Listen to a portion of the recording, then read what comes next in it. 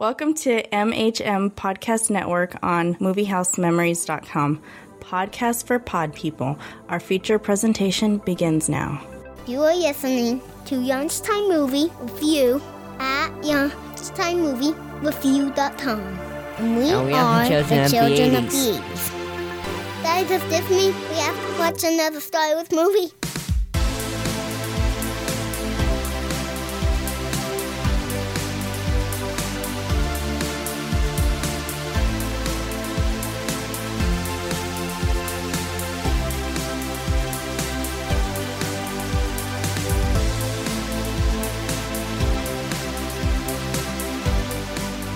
Coming to you from the remote cabin on the infamous Crystal Lake, it's the Lunchtime Movie Review here on the MHM Podcast Network. Each episode, we look back at one of our childhood favorites to see if it stands the test of time. I'm Chad. And I'm Patrick. And today, we are reviewing 1982's Friday the 13th, Part 3, written by Martin Kitt-Rosser and Carol Watson, and it's directed by Steve Miner. Today's horror classic stars Dana Kimmell, Tracie Savage, and Richard Brooker as Jason Voorhees. But before we begin, we have a word from our sponsor. This film is brought to you by 3D. Does your most recent moving picture suck? Is it lacking pop or any semblance of a Hollywood moment? Is your movie destined for the bargain bin at your nearest Walgreens? Then it's time to add 3D to your film. 3D can turn your ordinary film tropes into ordinary film tropes that look like they're coming out of the screen. 3D can help cover the wooden acting of your film leads because no one will be even looking at them because they are looking for something in 3D. 3D can help your below average film look only slightly below average. Just look at our track record of mediocre to poor success. Jaws 3D, Amityville 3D, Parasite, and who can forget the very forgettable Space Hunter, Adventures in the Forbidden Zone. So come over to 3D and turn your small piles of cash into slightly bigger piles of cash. Or not. I forgot about Amityville 3D. That wasn't on my list. Damn. Okay. Well, the year was 1982. E.T. phoned home without using an iPhone or an intergalactic cellular plan. Indiana Jones pissed his pants in a room full of snakes before an island of Nazis had their faces melted off by the wrath of God. Schwarzenegger and Stallone introduced us to Conan and Rambo, respectively, and are still trying to figure out how these two will never be expendable. It was the year where teens everywhere learned they were not as horny as the high schoolers in Porky's or Judge Reinhold, who cranked one out while fantasizing about Phoebe Cates' bare breasts.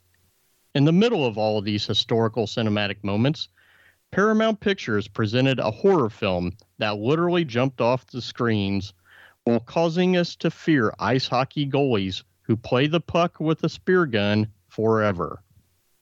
This infamous film was titled Friday the 13th, Part 3, and this time, as Patrick mentioned, the real horror was that this was presented to audiences in 3D.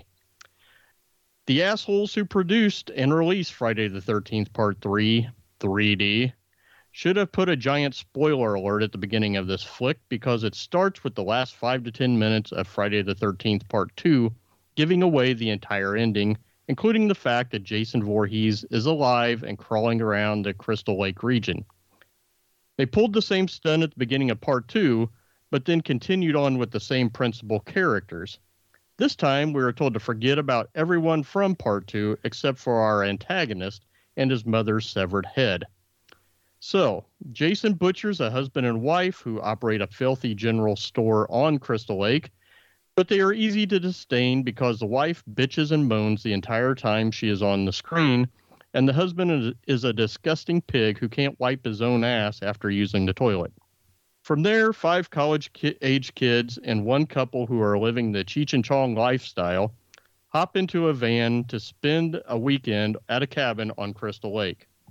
Chris, the van driver and cabin owner, is returning to the woods for the first time in over a year since she was attacked by a grotesque creature that eerily resembled the Elephant Man. She's also looking to reconnect with her old flame, Rick, who doesn't care that he has the personality of the Elephant Man. Chris's closest friends, Andy and Debbie, are a beautiful pair of humans who constantly bang like bunny rabbits and have a bun in the oven to show for it. When Andy isn't shagging with Debbie in their hammock of love, he is walking around the cabin on his hands so the blood will rush to his other head for a change. Andy's doughboy roommate, Shelley, tags along for the weekend, but is constantly annoying the entire gang with fake suicide and homicide stunts. Shelley's only redeeming value is that he sacrificed his own life so Jason Voorhees could obtain the goalkeeper's mask, which would become an iconic piece of horror movie folklore. Oh, and Shelley also used Kevin Bacon's yellow Volkswagen Beetle to run over a pair of motorcycles owned by a biker gang who were terrorizing him and Chris's friend Vera. Now that we have the cast of characters all lined up, here's how the legendary Jason Voorhees systematically eliminated his victims like Joey Chestnut devours hot dogs on the 4th of July. While Ali, the leader of the biker gang, gives a blowjob to the gas tank on Chris's van, Jason kills Ali's girlfriend, Fox. Poor Foxy was playing around in the nearby barn, and Jason mounted her to the rafters with a pitchfork to the throat. Ali's partner in crime, Loco, heads into the barn smoking an unlit cigarette when he's on a hunt for the fox. However, Loco is introduced to Jason's murderous ways via a pitchfork to the guts. Ali enters the barn only to have Jason treat him like Mike Tyson's punching bag. Does Ali live? Does he die? We don't know for sure until later on in the movie. Later in the evening, Shelley tries to get into Vera's pants by seducing her in his scuba gear while wearing the previously mentioned hockey mask. Vera rejects Shelley's nerdy Fangoria way of life, which sends Shelley wandering towards a shadowy figure in the barn. The figure will eventually slash Shelley's throat, then don the hockey mask to cover up decades of untreated acne and gingivitis. Jason, posing as a taller, slimmer, more homicidal version of Shelley, shoots Vera in the eye with Shelley's spear gun, then drops the weapon in cold blood a la Michael Corleone in The Godfather. Now we get to the gory parts of the film. After Andy and Debbie fornicate in an indoor hammock, the luscious Debbie takes a post-coitus shower, stimulating everyone in the audience. However, Jason ruins everything when he uses a machete to chop Andy from his nuts to his sternum while Andy walks down the hall on his hands. Then Jason really pisses off the audience when he pierces Debbie from back to front with the machete, ruining her gorgeous body and a very durable hammock. When the lights mysteriously go out in the cabin, Chuck, the Tommy Chong wannabe, goes to the cellar to check the fuse box. Jason provides Chuck with an all-time high by electrocuting Chuck with the fuse box. Jason then turns his attention to Chuck's girlfriend, Julie, and puts a red-hot fireplace poker through Julie's guts. Chris and Rick return to the cabin to find everyone dead and the cabin under attack by gale force winds. Jason quiets Rick forever by giving him a skull crusher, popping his eyes out of his head. Voorhees then comes for Chris, who puts up a fight that would make the Real Housewives cast envious. Chris stabs Jason in the hand, chest, and leg before trying to escape in her van. Little did Chris know Ali emptied the gas out of her primary gas tank, and the van gets stuck on a small bridge. Jason attacks Chris and chases her into the barn. The hockey-masked murderer locks them in the barn, but is knocked out and then hung by Chris, who uses a hay pulley to try to kill her attacker. Jason gets himself free and tries to chop Chris into small pieces. Chris is saved by Ali, who has miraculously come back to life. Jason chops Ali into pieces, then takes an axe to the head by Chris. Jason drops to the barn floor, seemingly dead forever. Chris takes a small rowboat to the middle of Crystal Lake. A nightmare of Jason coming after her wakes her up from a deep sleep, and Chris paddles her way back to shore, but is attacked and dragged underwater by Mrs. Voorhees' dead corpse. We cut to a group of police officers helping a traumatized Chris get into the back of a squad car. Jason's quote-unquote dead body is still laying on the barn floor with the axe securely planted in his skull. Ripples form on Crystal Lake, an indicator that more terror may be on its way. The end, I think.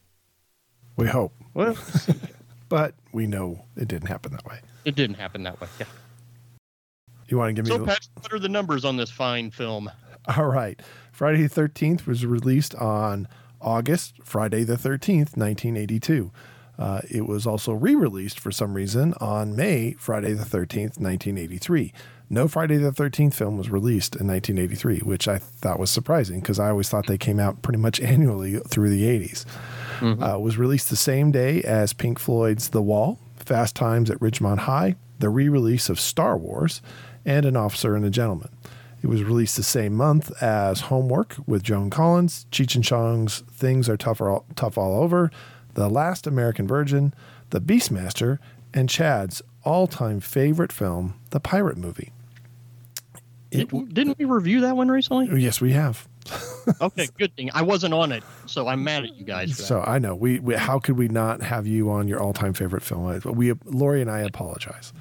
Okay. All right. Made on a budget of $4 million, it grossed just over $34.5 million, was the 21st highest grossing film of 1982, right behind The Sword and the Sorcerer, Best Friends with Burt Reynolds and Goldie Hawn, and Richard Pryor's Live on the Sunset Strip, and right in front of Tron, Young Doctors in Love, and Sophie's Choice.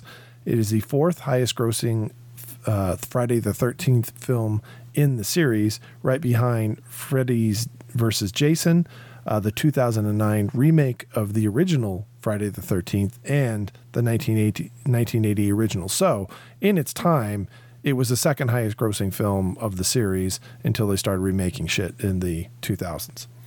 AFI, Jason Voorhees was nominated for 2003's 100 Years, 100 Heroes and Villains list, ultimately did not make the 50 top villains. There was interesting facts about this is there was two novelizations of this film, one released contemporaneously with the film and another one that was released around 1987 by two different authors.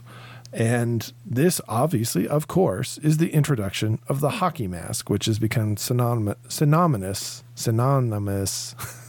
I can say that word eventually, with Jason Voorhees in the Friday the 13th series. Rotten Tomatoes has this at 7% critics and 42% audience. And that is the numbers on Friday the 13th. So in 1980, Paramount Pictures introduced the Friday the 13th franchise to moviegoers and tried to scare them away from summer camps forever. 1 year later, Paramount tried to cash in with a hastily made Part 2, but essentially succeeded in making Jason Voorhees a household name as a horror movie murder/monster, and that was about it. What followed in 1982 was a whole different kind of horror film. Acting and storylines are essentially killed off in favor of stylish gore and creative killings. And to make it more interesting, Part 3 was filmed and released in 3D, as we've talked about already. Down the road, horror films like Jaws 3 and Freddy's Dead, The Final Nightmare would incorporate 3D into their films, but Friday the 13th Part 3 was a pioneer, so to speak. I remember the advertisements for this film being everywhere when I was a kid, but I didn't see this one until 1987 or 1988 on home video. Eventually, I would be able to see 3D versions of this film on both VHS and Blu-ray. So I have to ask you, Patrick, what are your memories and experience of this film, Friday the 13th 3D? You know, I was not a horror film fan in the 80s. I saw them occasionally, usually at sleepovers with other kids and stuff like that. My introduction to Friday the 13th was the Part 4, the final chapter. mainly because I knew who Corey Feldman was because of Gremlins. And I remember watching that with friends. And then ultimately, I think I saw 5 shortly thereafter that, probably a year later, and ultimately started working my way into the other films in the series. But I don't have a distinctive. I know I saw this one, and I remember renting it, and during summer months and watching it with like other teenage kids in the neighborhood just to keep ourselves preoccupied. But it really made little to no impact on me. The first one I remember distinctly, not Jason the Killer, his mom. Second one I remember distinctly because it's Jason. And then 4, 5, and 6 stood out in my mind. 7's about the only one I probably know as less than this film. Because nothing other than I knew he got the hockey mask. Nothing was even vaguely familiar to me, other than a spear gun being shot at the camera. I distinctly remember that 3D effect. Yeah, I remember the trailer for this one being every place. I mean, the visions of Fox dropping to the barn floor with her face going straight to the pitchfork. Yeah, Chris screaming at Jason, Jason coming through the window. Just various things I can remember. I was only like 8 or 9 years old at the time. But yeah, this thing was just every place. I remember my oldest brother and a bunch of his friends going to see it and coming back and telling me about it. And I was just freaked out just listening to them talk about this shit. But yeah, I probably didn't see this one until, like I said, 87 or 88. I think it was 87. I may have seen the 6th movie one night. And for whatever reason, that sparked my interest in going back and starting from scratch and catching them all up to that point. So, yeah, I didn't see it in the theater, but once I saw it, I was mesmerized by my horror movies. This is one of my seen too many times for whatever reason. But, yeah, I just remember this being huge back then, and then once I saw it, I was into it. So I always said this was one of the most attractive casts in horror movie history. Dana Kimmell, Tracie Savage, and Catherine Park are complete knockouts, in my opinion, while Jeff Rogers, who could have replaced the leading man in hundreds and hundreds of 80s films, wasn't the most unattractive dude ever. Other than Dana Kimmell, everyone was working on their first and second movie, maybe, and the studio has admitted to favoring the aesthetics of the actors and actresses over actually using acting skill to get parts in this movie. So what are your thoughts of this ensemble cast that Paramount used for this one? Forgetful. I mean, as much as you sit here and say, like, hey, this is one of the more attractive casts, I actually thought the last film had one of the more attractive casts, that especially my favorite Mickey Mouse T-shirt wearing a skinny dipper in the middle of the night. I thought she was absolutely gorgeous in this film. Not that I'm saying that they're not attractive, but there was nobody in the cast who I found distinctive as far as acting ability, who really set themselves apart. Watching this one was, let's get to Jason. And that's all I was looking for, is let's get to Jason as much as possible. And it's interesting looking at why are these older hippie people hanging out with these teenage kids? It didn't, and maybe not teenage, but college age kids. It just seems to be this kind of smorgasbord of like random characters that you just wanted to shoehorn into this as much as possible. There didn't seem to be any cohesion between the characters, and once they get to the lake, they break off in pairs pretty much for the remainder of the film. They're never a group cast from that point. Only when they're in the van are they a group cast. Yeah, it's basically, like I was saying in the summary, they basically got him to the lake to line them up so then he could chop them down one by one, and that was the Little Indians premise that they established basically in part 2, and then I think went forward with, especially in this one. Yeah. So much like the casting, Paramount chose to focus on the use of new age cameras and the 3D technology over the writing and directing. Did you notice this while watching part 3 this time around? Because I must admit I did focus more on how the scenes were framed and shot once I learned that was the focal point of this film over, the acting and the actual storylines. Well, I mean, I've never seen this in 3D. I've only seen it on VHS and then watching it streaming off Vudu for this. And I have not seen this since the 80s. This is not a particular favorite of mine. I know there's a 3D version out there that you can see, but I have no interest in going and finding it, even though I have 3D television. It's just, the 3D, it's what was wrong with 3D films in the 80s was the 3D is a gimmick and not, is not a story point, where like 3D today, like with 3D technologies, that the screen comes alive rather than, the spear's coming right at you, or, like what was it? What was it? The eye? That guy had an eye at the beginning.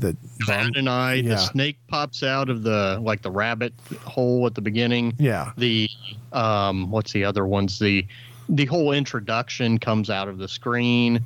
The poker that he puts into Julie's guts comes through the screen. Yeah, there's a number of things that pop off. Yeah, I mean, but you can see that in the 2D version of that. Okay, here's the gimmick, but they went a long way to create that, and to me, that's not an effective use of 3D. And I remember seeing Jaws. I saw Jaws 3D in the theaters back in the day, and it did the same shit. So it was done for gimmick, not for actual advancing the technology and making it a much more entertaining film. Yeah, because I know I had a VHS copy at one point that came with 3D glasses, and it didn't do diddly. I do have a Blu-ray that has the old red and blue 3D glasses, and that I watched it the other night, just the highlights, just to see what would happen in 3D. And yeah, like I said, other than the introduction or the credits at the beginning, him shooting the spear gun. What I'm trying to think of any of the others that really, really stood out. Nothing major. It was and like when Jason has the axe in his hands or in his head, and he sticks his hands out at Chris. Those sort of pop off the screen, but it's still the old black or red and blue glasses technology on this Blu-ray I have, and it's terrible. I mean, it makes it almost unwatchable. So I'm glad I watched it on a streaming service first, and then went back to that Blu-ray to see if the 3D actually worked. And I don't know what had happened in the movie theaters back in the 80s, but it didn't work for shit this time around. I will say that. Yeah. But as I mentioned, and Patrick did as well, Part 3 introduced the hockey goalie mask that would become synonymous with Jason Voorhees and the Friday the 13th franchise from here on. The fans and producers felt the burlap sack from Part 2 identified too much with the Elephant Man. So what are your thoughts on the mask and Mr. Brooker's version of Jason Voorhees in this film? Because I have to say, this is my favorite Jason from all of the films, the Friday the 13th films. He is more like a Michael Myers, a slow-paced, methodical, creepy as hell character in this film. And from here on, to me, he's too much of a machine that has lost any semblance of human elements. Oh, well, first of all, the mask is iconic. And even before I watched a Friday the 13th film, I knew what the mask stood for. And that was after only 2 films, this film and 4, because that was the first one I saw, and I saw the VHS for 4 before 5 came out. I think it came out shortly thereafter. And at that point in time, the killer had only been in 3 of the 4 films, and the mask had only been in 1.5 films, if you will. It's a much better gimmick, if you will, than the burlap sack. I somewhat agree with you that I had the same kind of feeling that he is much more Michael Myers-like in this film, is that he's somewhat, he continues, I'm going to still keep coming after you, almost like a shark, if you will, but that there's some vulnerability to the character. Although I will say Michael Myers has evolved well past that at this point in time too, in the most recent Halloween films. But I thought this strange contradiction is that they see him just walking most of the time when he goes after his people, and they tend to, wreck a car or hurt themselves so that he can catch them. But like in the flashback for the one girl who remembers a year before when the implied sexual assault by the previous Michael Myers, he's running in that. I mean, he's chasing her in that scene. So it seemed kind of weird that they kind of changed the character a little bit, if you will, for that flashback sequence. But no, I can't say it's my favorite Michael Myers. I don't know if I have a favorite Michael Myers, but he doesn't seem so nearly invulnerable the way that they wrote him specifically after, I think it was 6 when Jason Lives comes back. That's when he becomes kind of this undead machine that there's nothing you can do to stop him, and then it becomes almost comic. Yeah, because I agree, because this one I noticed a lot more, like I said earlier, more of the, hey, let's have him stand in the shadows as a mysterious person and have the prey, if you will, go and try to figure out who it is or what he's doing or why he's walking in and out of the barn or the shadows or making a noise. A little bit more psychology to it than just, hey, he's walking straight towards somebody and he's just going to chop them their head off, you know. Even how he played cat and mouse with some of the people in the barn to get them to a position where he could kill them. I appreciated that one more. He was very methodical, cerebral, if you will, about how he approached some of it. And I appreciated that, because you get down the road here, he's a machine. He's just a killing machine, and it doesn't become fun anymore. It's just they try to find new and gorier ways for him to kill people, and there's no sense of he's thinking through it. He's just killing them and finding weird methodology to kill them in the future movies. And you mentioned part 6. That is the one where he gets electrocuted to come back to life. And that whole movie, he's just like a tank moving forward to find the next person to kill. And it gets really, really old and boring. Yeah. So like comedies, in my opinion, horror movies have really tough times coming up with a strong ending, especially when they are part of a franchise and you're looking to keep the antagonist around. In a documentary I recently watched on this film, they stated that there were 3 endings written and or shot for this film. The first one is the ending that we see in this film where Chris is escorted off by the police officers and Jason is lying dead inside the barn. The second one is in one of the novelizations that Patrick mentioned. That ending has Chris return to the barn to find all the dead bodies in it, and she gets mad, grabs a sickle, and decapitates Jason, basically ending him forever. What? No, was he alive before that, or is she just decapitating his dead body? From what I understand, he was alive and she killed him by decapitating him. Okay. Yeah, as I understand what they were saying. And then the third ending, which I guess was actually shot, and I saw a still photo of it, but not the full reel by reel presentation. Apparently, in that one, Chris wakes up while she's in the rowboat. She believes she sees Rick in the cabin, so she rows her way back to shore, then goes to the cabin, and as she opens up the cabin door, Jason takes a machete and decapitates Chris, ending the movie at that point in time. So I'm one of those. Do you like how this movie ends, or do one of these other options, in your opinion, would have one of these other options have made this movie a little bit better off? Well, with their intent to end the series with this film, I think what they shot was good. It ended the series. Although they didn't end the series, they came back 2 years later and made 4, which was going to be the end of the series with Friday the 13th Part 4, the final chapter, the middle sequence of the 10-film series. But so I obviously don't think the ending fits with where they ultimately evolved this film. I think the sequence where he decapitates the final girl would have been more consistent with how the series necessarily played out. The decapitating Jason sequence, that seems more like Halloween H2O, where Laurie Strode is decapitating Michael, but yet he's back in the next film. that would have been too definitive to me, and it didn't leave yourself an opening. And I guess technically they could leave themselves an opening. You can always come back. But this film, I was kind of surprised at how it ended. I expected one more jump scare or something else to imply that the evil continues for the next film. But right. I don't necessarily have a problem with it. That's the least of my issues with this film.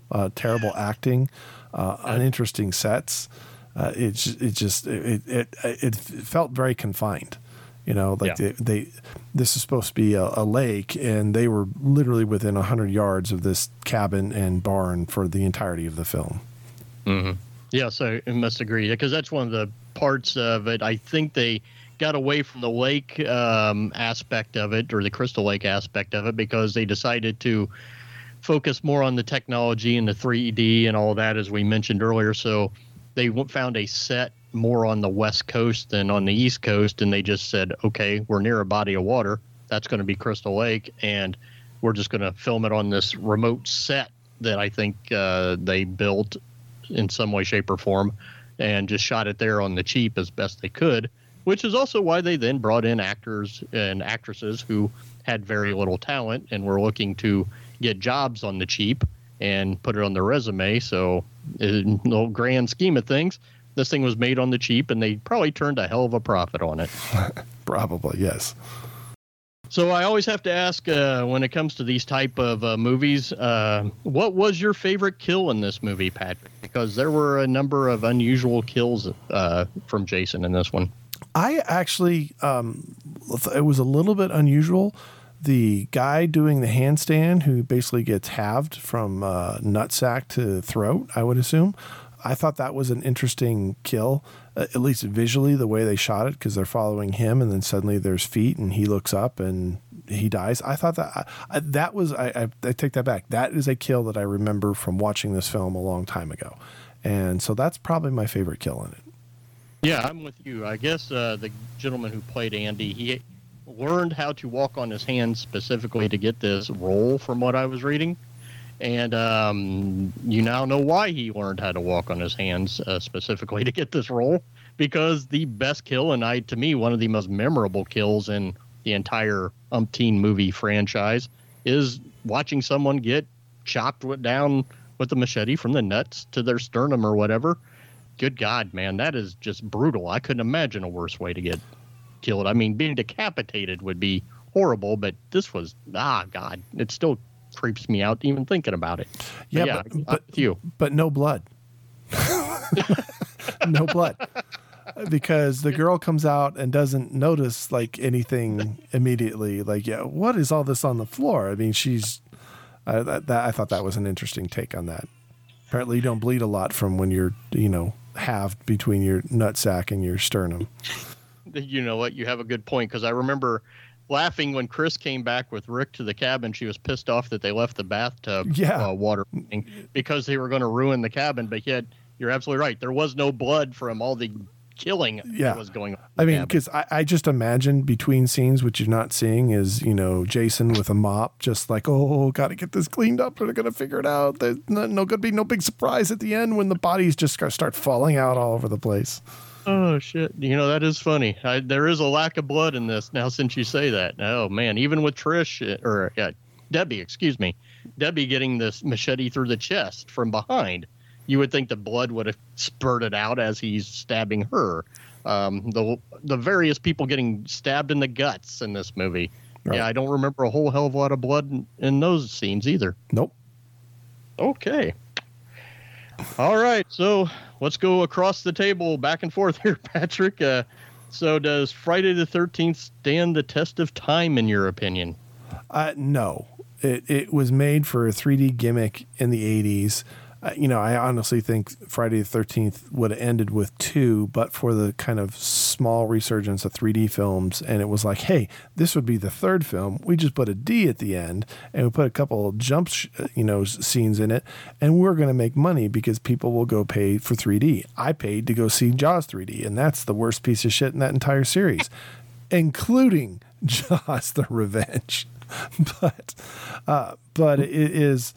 it doesn't hold up other than creating the hockey mask, adding the hockey mask that they've added that to the lore of Jason Voorhees. That's the only thing that's a lasting legacy from this film. And ironically, when they rebooted it in 2009, 2010, they just skipped to the hockey mask. There is no precursor. Well, they also skipped to Jason, but so they skip his fucking mom entirely. But so yeah, this is an easily forgettable film, and that's why it's pretty forgettable. As I said, the only one I probably know less than this, and probably the only one I've seen less than this, is I think it's a New Blood, where he goes against the psychic or telekinetic or something like that. And yeah, I saw that one time, and I think I may have actually seen that one in the theaters and have never revisited it because it was absolutely horrible. So I had this one. I know I've seen multiple times because of the hockey mask component of it, but it's not one that if they ever reboot the series and get to the third film that I'm going, oh, I hope they remake it shot for shot. Because it's not what I want to see. Yeah, the one you're speaking of, I always said they made that to have Jason meet Carrie in some way, shape, or form, and it just didn't come out that way. No. But yeah, I'll agree with you. This one does not stand the test of time. I think it's a okay horror film when you compare it to many of today's trashy horror films. But in the end, I don't enjoy watching this in any way, shape, or form. As I said, I think this Jason is one of my favorites to watch because I think he's cool. He's got a little bit of humanity left in him. And I think some of the females in this one are very, very attractive. But there's almost no psychology in this. And when it comes to horror films, I have to have psychology of some kind in them. And this one has very, very little. So I only rewatch this about once every 5 to 10 years for whatever reason, if the mood fits or I'm going to record on it. But I'm ready to move on to the future chapters in this series and see how I feel about those now compared to when I watched them 5 or 10 years ago for the last go around. Well, that does it for our review of Friday the 13th, Part 3. All of our MHM Podcast Network reviews can now be found exclusively on our YouTube channel. Please subscribe to our YouTube channel to be alerted to all of our newest releases. While on YouTube, please give us a thumbs up and leave a brief comment about today's film and review.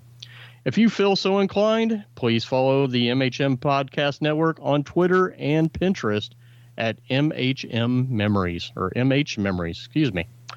If you can't find a copy of Friday the 13th Part 3 in a neighborhood video store, if you still have a neighborhood video store, then head over to our website, moviehousememories.com. Once there, look for Friday the 13th Part 3 in your feed, and you will find an Amazon link that will allow you to purchase your very own copy. And if you're lucky enough, you'll get the 3D version. Lastly, please let us know what you think of this podcast in the comments section on our website and rate it from 1 to 5 stars on that page. If there are films you would like for us to review, please send us an email. You can reach us at comments@moviehousememories.com. Until next time, I'm Chad. And I'm Patrick. And we can hear some screaming coming from the woods, so we better get the hell out of here, and you guys are invited.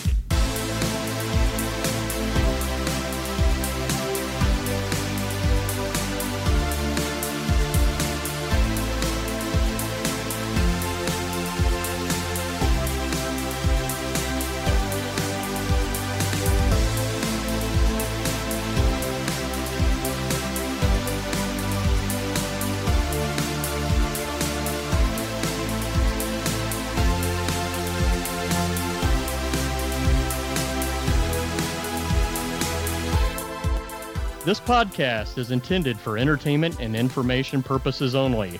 The theme music for Lunchtime Movie Review, Fireworks, is provided courtesy of Alexander Nakarada at serpentsoundsstudios.com under a Creative Commons Attribution 4.0 license.